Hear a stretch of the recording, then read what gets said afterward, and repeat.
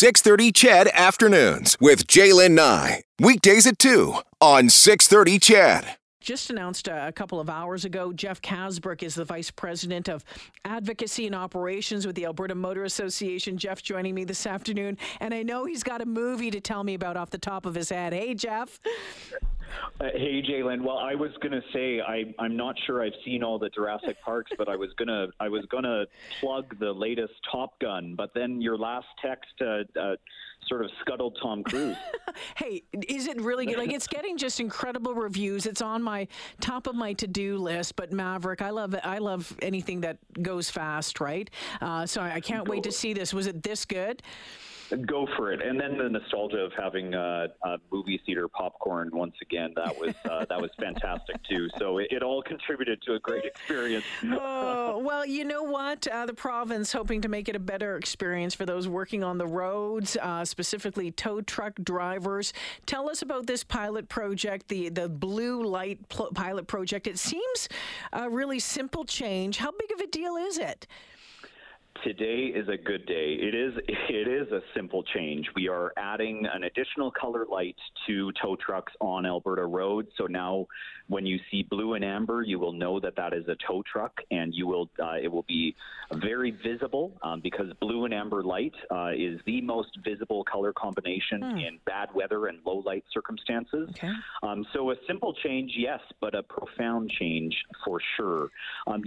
Alberta's tow operators are essential to this province, and they go out in some of the worst circumstances to make sure that they are protecting us and that they have our back. And today is a day when we as a province can come together and say that we have their back as well. So, Jeff, what led to this? I know, Brad Rutherford, the MLA out in Leduc, I think this was a private member's bill, if I remember correctly, pushed towards it. But had this been something that tow truck operators had been calling for quite some time, or just simply saying, hey, we need to do more? There's been too many close calls. Yeah, this has been a long run, as you know, Jaylen. This is something that we have been pushing for a number of years, and it's for this reason.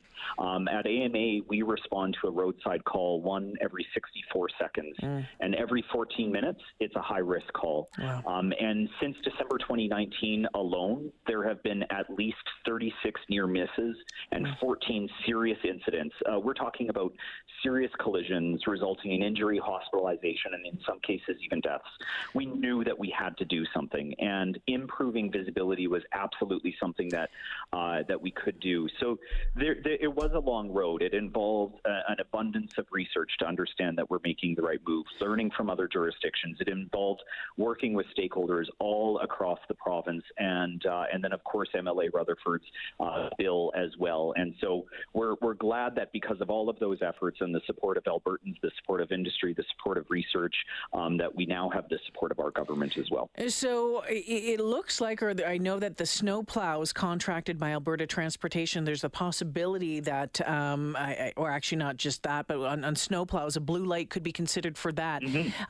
Why wouldn't it just be an automatic? Let's just do it. If we're going to do it with the tow truck drivers, let's do it with the snow plows as well.